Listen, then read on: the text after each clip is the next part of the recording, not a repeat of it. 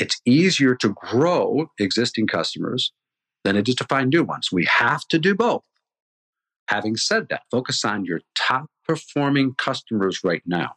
Whatever data you look at, understand who your best customers are, why all the whys of the best customers, how did they become a great customer, how did you grow them, how do you continue to grow them, and then you can begin to mirror that with some of your customers who are not tier one, but maybe tier two. Welcome to episode number 71 of the Balancing Act podcast. I'm Andy Tempe. Today we've got Brian Kibby joining us as the second guest in our mini-series on the importance of building the skill of data literacy in individuals and in teams. Brian is the former CEO of Modern Campus, N2 Ventures, and Knewton. He has a deep background in education publishing and currently serves as chairman of the board at Libsyn and a whole bunch of other board positions. So thanks for sharing your talents and insights with us today, Brian. Sure, Brian. Thanks for inviting me, Andy. I follow you. I've enjoyed your work in a lot of different places for a long time. So this will be fun. I appreciate you having me. Yeah, it's going to be a great show for our listeners. As we always do on this show, before we get started, would you please tell our listeners your story? Sure. My short version. I grew up on the south side of Chicago. I joined the Army at 17 after failing the ACT. We had a lot of fun in our home and a lot of everything, but education was not necessarily emphasized in my home. Joined the Army, went to community college at night, kept learning and growing for the rest of my life, started my own business out of college for a few years. And I started in sales with McGraw-Hill. Kept growing, learning, raising my hand, and moving up through starting in marketing. And then I ended up in a place where I've worked for large public companies. I've worked at the high levels for private equity-backed companies, VC-backed companies. And I also ran one of the largest privately held transportation companies in the U.S. called MV Transportation, which is one of the reasons today I spend a lot of my time outside of ed tech. And I spent a lot of time on the intersection of energy and transportation. So short version is I grew up on the South Side, kept learning and growing, still am today. I'm 57 and still learning something new every single day. And what I try to do with my life is help others to think about doing the same for themselves. That's wonderful, Brian. What really struck me in that is, you kept raising your hand, and I think that's a message that more of us need to send to really all generations. Just keep raising your hand, keep putting yourself out there. So, if you had to pick one event in your life in that whole story that just put rocket boosters under your career, what would that be? I'll say it's this notion of raising your hand. I'll give you a specific example, and I'll tell you something about what happened yesterday. So I was interviewing a sales development rep for a really fascinating company called Terawatt. It's one of the most interesting energy infrastructure companies in the world that just raised over $1 billion A round. So there's a young man named Cam. We're going to offer him the job, really talented young man. And he asked the same question. He said, "What advice do you have for me?" And I say, it's the same advice that I offer senior executives. It's the same advice I give myself every day. And I said, "Cam, raise your hand, raise your hand, raise your hand, raise your hand, raise your hand for the rest of your life. Raise your hand." People always say, "How do I get promoted?" Well, just because you have good numbers or you're doing good work doesn't mean that the boss or everyone knows that you exist. So raise your hand for hard assignments, raise your hand for promotions, raise your hand, in my case, early days.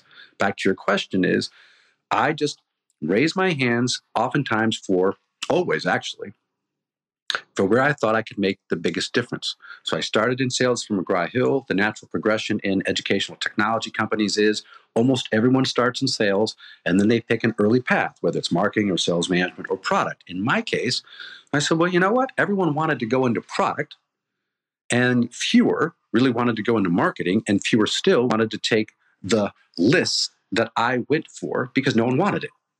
And so I just raised my hands for oftentimes the jobs, president's jobs even, that people didn't want or turn down. And I said, you know what? I'll do something with that. So I just raised my hand.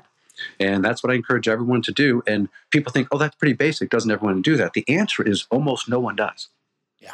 Almost no one does. When we were talking a moment ago with your son, Nick, who's a musician, My daughter's at the Berklee College of Music, and I said, 99% of these kids, Kate's her name, at the Berklee College of Music are waiting to be discovered, have no specific plan. She goes, that's not true. And I said, well, what's your plan? Are you at auditions every day? Your career's already started because you're at the Berklee College of Music. I started going into it. She goes, oh, you're right. Are you raising your hand every day, Kate? And you have me as a coach, and I mean that I'm pretty good at it. She goes, right. So my point is, you got to raise your hand. And that's early days for me. It was just raising my hand for a marketing job that no one wanted. Yeah, my one of my major mentors in my life, a guy named Roger Lighthold, who's no longer with us, he had this phrase, Andy, it never hurts to ask. And, sometimes you didn't get what you asked for, but you don't ask, you don't get. And I think that goes right along with your raise the hand. I've had the good fortune to directly and indirectly hire thousands of people, mostly sales leaders, sales people, sales district managers, regional managers, vice presidents, and even chief sales officers. And when you're working with salespeople, people hate to hear the word no, but in sales, that's what you get every day. You need to understand how to listen to customers. And when you get the no's, you have to find a way around that. So oftentimes people don't raise their hands because they think, I don't want the bad answer. I don't want no. I don't want rejection. I don't want to be turned down for that job. I'll use this SDR that we're going to hire. We hired someone else for another SDR job about 2 or 3 months ago. He stayed in the game, stayed in the mix, graduated from college, but stayed in there, kept raising their hand. We hired him yesterday. So, who cares about rejection? Who cares about any of that stuff? Just keep raising your hand. It's a numbers game. That's right. So we're here to talk about data literacy, but in the first 6 minutes, we've already got loads of great content here. But let's dive into data literacy. When you hear this phrase, what does it mean to you? It means a couple things.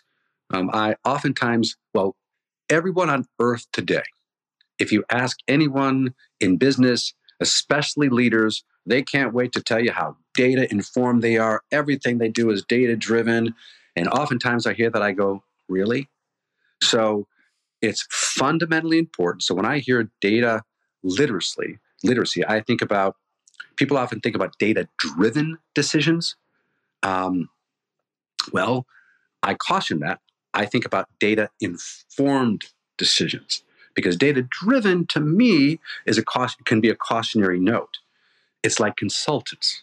People have hired a lot of consultants, and then they often say, if it doesn't go well, that's what the consultant said to do. Or in the case of data, well, that's what the data said. Well, that's why it's not necessarily data-driven in my mind. It's data-informed. And data is not only hard data, system data, whatever's in your CRM system or your employee engagement results, which are fundamentally important. We're going to talk about that. But it's also about old school. Very few people do one-on-ones across their company, CEOs, at every level, and do it religiously, and they do it in a sacred way, and especially with your direct reports. Very few have absolute informal one-on-ones with the team every single week, and it's sacred time. That's data. And in the case of CEOs, most CEOs can't sell their own things. They do not know how to deal with customers in many cases because they're so far from it and probably didn't even start in sales. And so they look at data driven from different places. So I also make sure people understand that your team, that's real data. Your people data, listening and asking questions, talking to customers directly as whether it's a junior or a senior leader, that's real data. So a lot of different plays. When I grew up in marketing, so I talk about communication in terms of a marketing mix. The same thing about data. Data comes from all kinds of different places, just not your hardcore data. So long answer to your question, Andy, but it's an important one. There's data-driven decisions. Great. I like data-informed decisions because I just think that's a healthier way to approach it. Also, I think when it comes to data, data can be a crutch. It can slow decisions making down, often does, rather than drives it forward. Because in the end, you got to make a call. Humans have to make a call. And data-informed decisions help to give you a better chance at making the right call.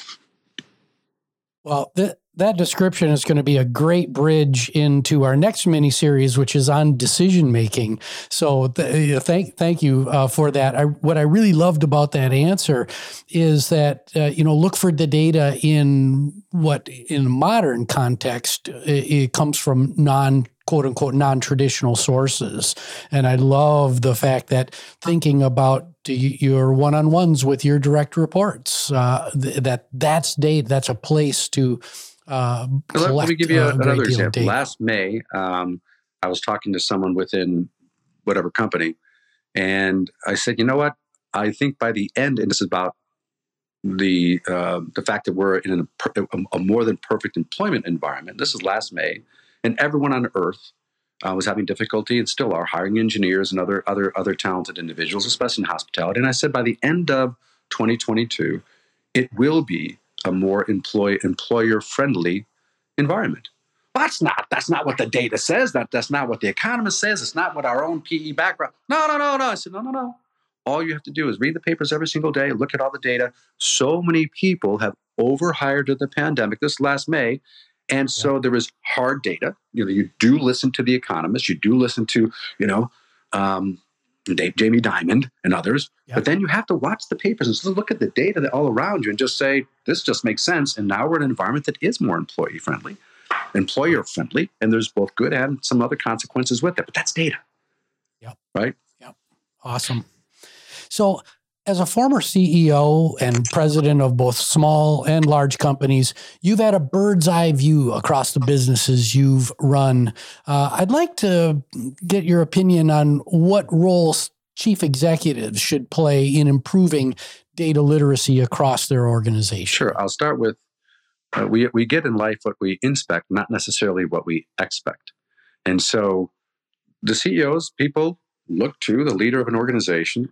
Could be a CEO, could be a leader at any level, and they look for what you value. So if the CEO values real data, in my case, data-informed decisions, not necessarily data-driven, there's a subtlety there.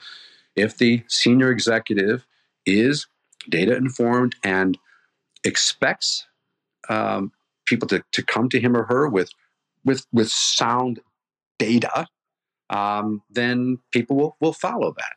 And so then one size does not fit all in terms of in an organization in terms of data.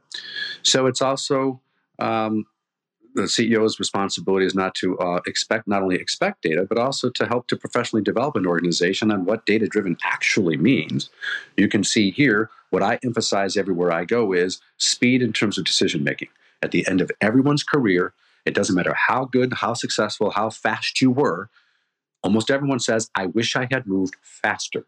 So in my case, the way that I lead organization is the data should drive faster and better informed decisions, but we're not going to slow down because of data. We're going to go faster. So what's my point?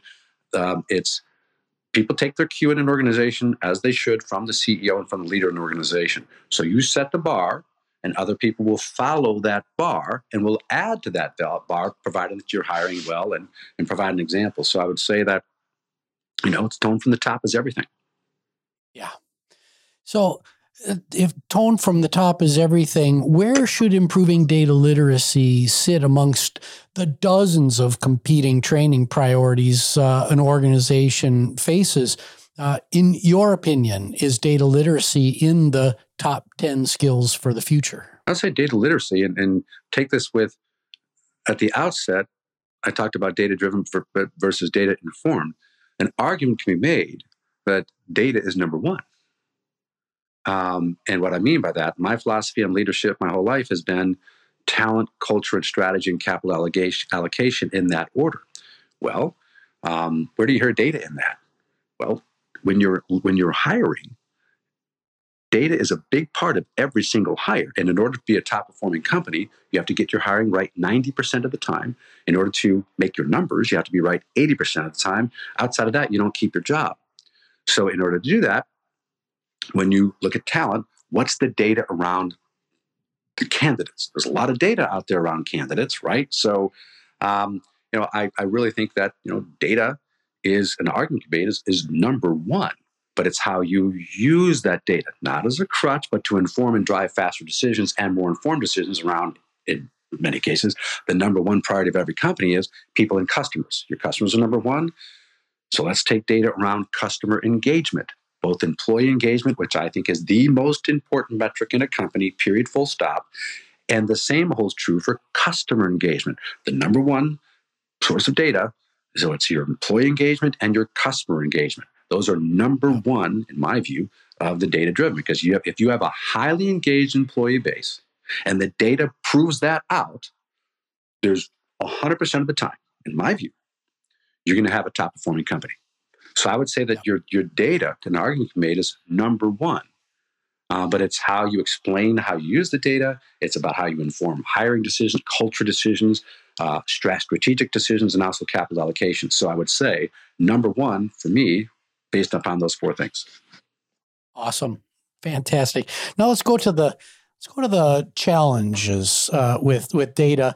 Businesses, as you've mentioned, are awash in data. We're all awash in data. There's a lot of talk about monetizing and leveraging to help create competitive advantage. But as you pointed out, businesses fail to do this effectively.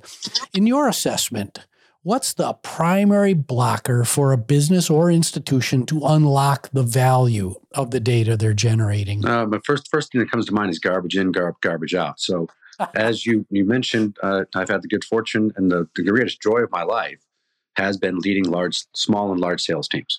There's just something about the optimism that goes around with a strong sales culture that just I find incredibly inspiring. But having said that, what I've said, if I had a nickel for every time I've said this, is garbage in, garbage out. So the CRM system, whether it's Salesforce or whatever people are using, a form of Slack maybe, if their data is strong, which is often input by humans, the data is very useful for the whole organization, for product, for marketing, for customer development, all those different kinds of things. So one of the challenges with data is often garbage in, garbage out. But then there's also the issue of how you actually assess the data and how you build stories around data. One of the most important classes that anyone can ever take in college, and the most important there's two courses that I've taken who are the most important, which are Statistics 101 and 102, which is data, and then Economics 101 and 102. Basic courses. The courses that I use every single day, and anyone who's taken those courses probably use every day as well. So it's largely garbage in, garbage out, and how well an organization professionally develops their people around data usage, what is good data, what is bad data. But largely, one of the blockers is garbage in, garbage out. Yeah. Well, thank you so much for stressing that statistics is one of the most important classes that an individual can take. It's also one of the most feared classes out there. I used to teach statistics myself and know that firsthand. Brian, we're going to take a quick commercial break, and for an important message, we'll be right back. Sounds great. Thanks for listening to the Balancing Act podcast. I'm Andrew Temte. In my book, Balancing Act, Teach, Coach, Mentor, Inspire, I explore the characteristics required of leaders who must find balance between strength and vulnerability, confidence and selflessness, passion and measure, and leadership and followership. Balancing Act is available today at Amazon.com. And we're back with Brian Kibby talking about data literacy on the Balancing Act podcast. Brian, what have you seen work well within organizations and institutions to capture the value of the data that they have at their disposal? Any specific experiments you'd recommend to other leaders to move from the talking to the doing? Something we talked about earlier, Andy, is your customer engagement scores. So as you know, you and I have been in education for a long time. And in my case, I've been to nearly 1,000 colleges and universities all over the world. And do those college universities, even though in many cases they do train data, they do train data scientists. They, as we talked about, for many majors, Statistics 101 and 102, whatever that form is, it's a mandatory course. But do college universities actually use their own data? Do they actually practice what they preach? So let's go back to customer employee engagement scores. The best experiment that I know of is I would do a base level, a heart surgeon, your cardiologist, and I have one because I mentioned earlier I'm a triathlete, so I'm also a mild hypochondriac. So I've got my Dr. Azmi Metarai, who's fabulous, on speed dial. He regrets ever giving me his cell number. Anyway. Nice. But your employee engagement, let's talk about experiments. Any organization you join, whether you join as a CEO, whatever level, you can even do this with, if you're a district sales manager and you've got 8 reps reporting to you, you do an independent employee engagement survey at any level, and that'll be your baseline, just like a cardiologist gives you a basic EKG to understand where you are. And every college university should do the same for their employee, their faculty base, and do employee engagement surveys and customer engagement surveys like it's your full-time job, like Oxygen. That's the data that will tell you exactly, and make sure that people understand it's anonymous, and whatever data comes forward, especially if it's directed at the CEO, will never be punished, because then you'll lose the whole organization. But that's where you get, in my view, everything that you need is employee and customer engagement surveys. It's not really an experiment. It's just, if you haven't done that, and most people don't, because they don't want that, as we talked about earlier, raising your hand. People don't want the bad information. And so I would be curious, I don't know the stats on this, how many organizations, large and small, actually do employee engagement and customer engagement surveys. And if they do it, how do they use it? How seriously do they take it? What consequences are involved in that? So I would say an experiment would be, if you haven't done that, please do employee and customer surveys, and then whatever you get from that data, do something with that. Yeah, your point on doing something with it. I've personally seen employee engagement surveys being executed on, but then the experience comes and it goes, and nothing really happens with that data. Thank you for that point. And as a senior leader, as a CEO, and I've done this, you take the data, and then in all staffs, right? You should have regular all staffs. Most leaders do that. And in that all staff, you give them the raw data. You give the team both the great, the good, the bad, and the ugly. And then you do it again in 6 months, and you have to show improvement, and you have to show action. And then everything else takes off from there. So it's what you do with the data, and also sharing that data very transparently with the organization, even as CEO, because you're responsible for everything, even though you don't like sometimes the feedback that you get. Share it anyway. And that goes towards authenticity. Right. And then you're more likely to get loyalty and retention, all those things, if you're the kind of person who will share bad news. Every boss throughout time said, a good ones say, I can do something with good news. I can celebrate it. I can cheerlead and all these different kinds of things. But give me some bad news. Bad news, I can really do something with that. I can fix problems with that. So, I would say the experiment is employee and customer engagement surveys. Yeah, great. So let's, for the salespeople who are going to be in the listener set here, let's run a little thought experiment. I want to tap into your deep experience in sales. Yeah. So if you have a sales professional sitting right in front of you right now, what advice do you give to them to unlock the potential of the data they have? It's going to be a depends answer. Where their company is. It could be a startup where they may not have a lot of customer history. It can be an established company like, as you know, I worked at Pearson and McGraw-Hill and places like that for a long time. So let's take a McGraw-Hill or a Pearson, or really anyone. If it's an established company with a baseline of customers, I would say, are you familiar with the Pareto principle? And they would say, maybe. It's the 80-20 rule, right? 80% of your results comes from 20% of your people or from 20% of your customers. I would say, actually, I view that's wrong. About 95% of your real value comes from 5% of your people or from 5% of your customers. So I would say to you, salesperson, focus on, it's easier to grow existing customers than it is to find new ones. We have to do both. Having said that, focus on your top performing customers right now. That's where your referenceability comes from. That's where your referrals come from. You get all these different kinds of things. So salesperson, make sure that whatever data you look at, understand who your best customers are, why, all the whys of the best customers, how did they become a great customer, how did you grow them, how do you continue to grow them, and then you can begin to mirror that with some of your customers who are not tier one, but maybe tier two. We want to move into tier one, et cetera. So I would say, look at your data around your best customers. I'll use myself as an example. I'm a member of a club. I'm a premier member of that club, not because I'm so great. I use all their services. So, but no one has ever said, hey, this guy pays the premium membership. He buys drinks every single day that he's there. He uses our stretching services, our physical therapy services. He uses our master swimming classes. He uses all these different things. So at some point, look at your customers who are driving that and have a conversation, if you're the general manager of a club, with all those premier customers and referenceability and all the different things. You will grow your business off your top 90, 95% of your customers. So focus on your strengths is what I'm saying to a sales rep, and learn from that and grow from there. Yeah, that's fantastic.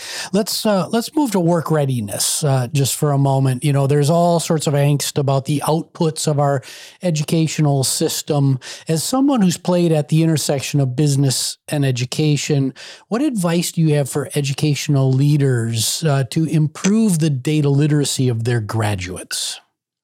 I would make, there's two courses you asked about. I'm going to give you, there's two courses that I think should be mandatory, starting probably in high school. One is personal finance. That's another topic. And the other is statistics or data literacy. You can call it whatever you want. But most college universities, for nearly many of the majors, require some form of statistics course. Not all the majors, though.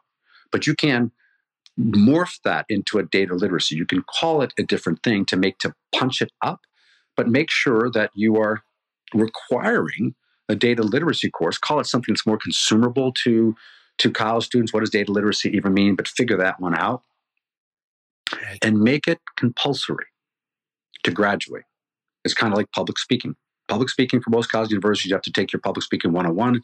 But to survive and thrive in this world today, data literacy or statistical literacy is an argument to be number one, right? For sure. So I would say, and then I would also say college universities, practice what you preach.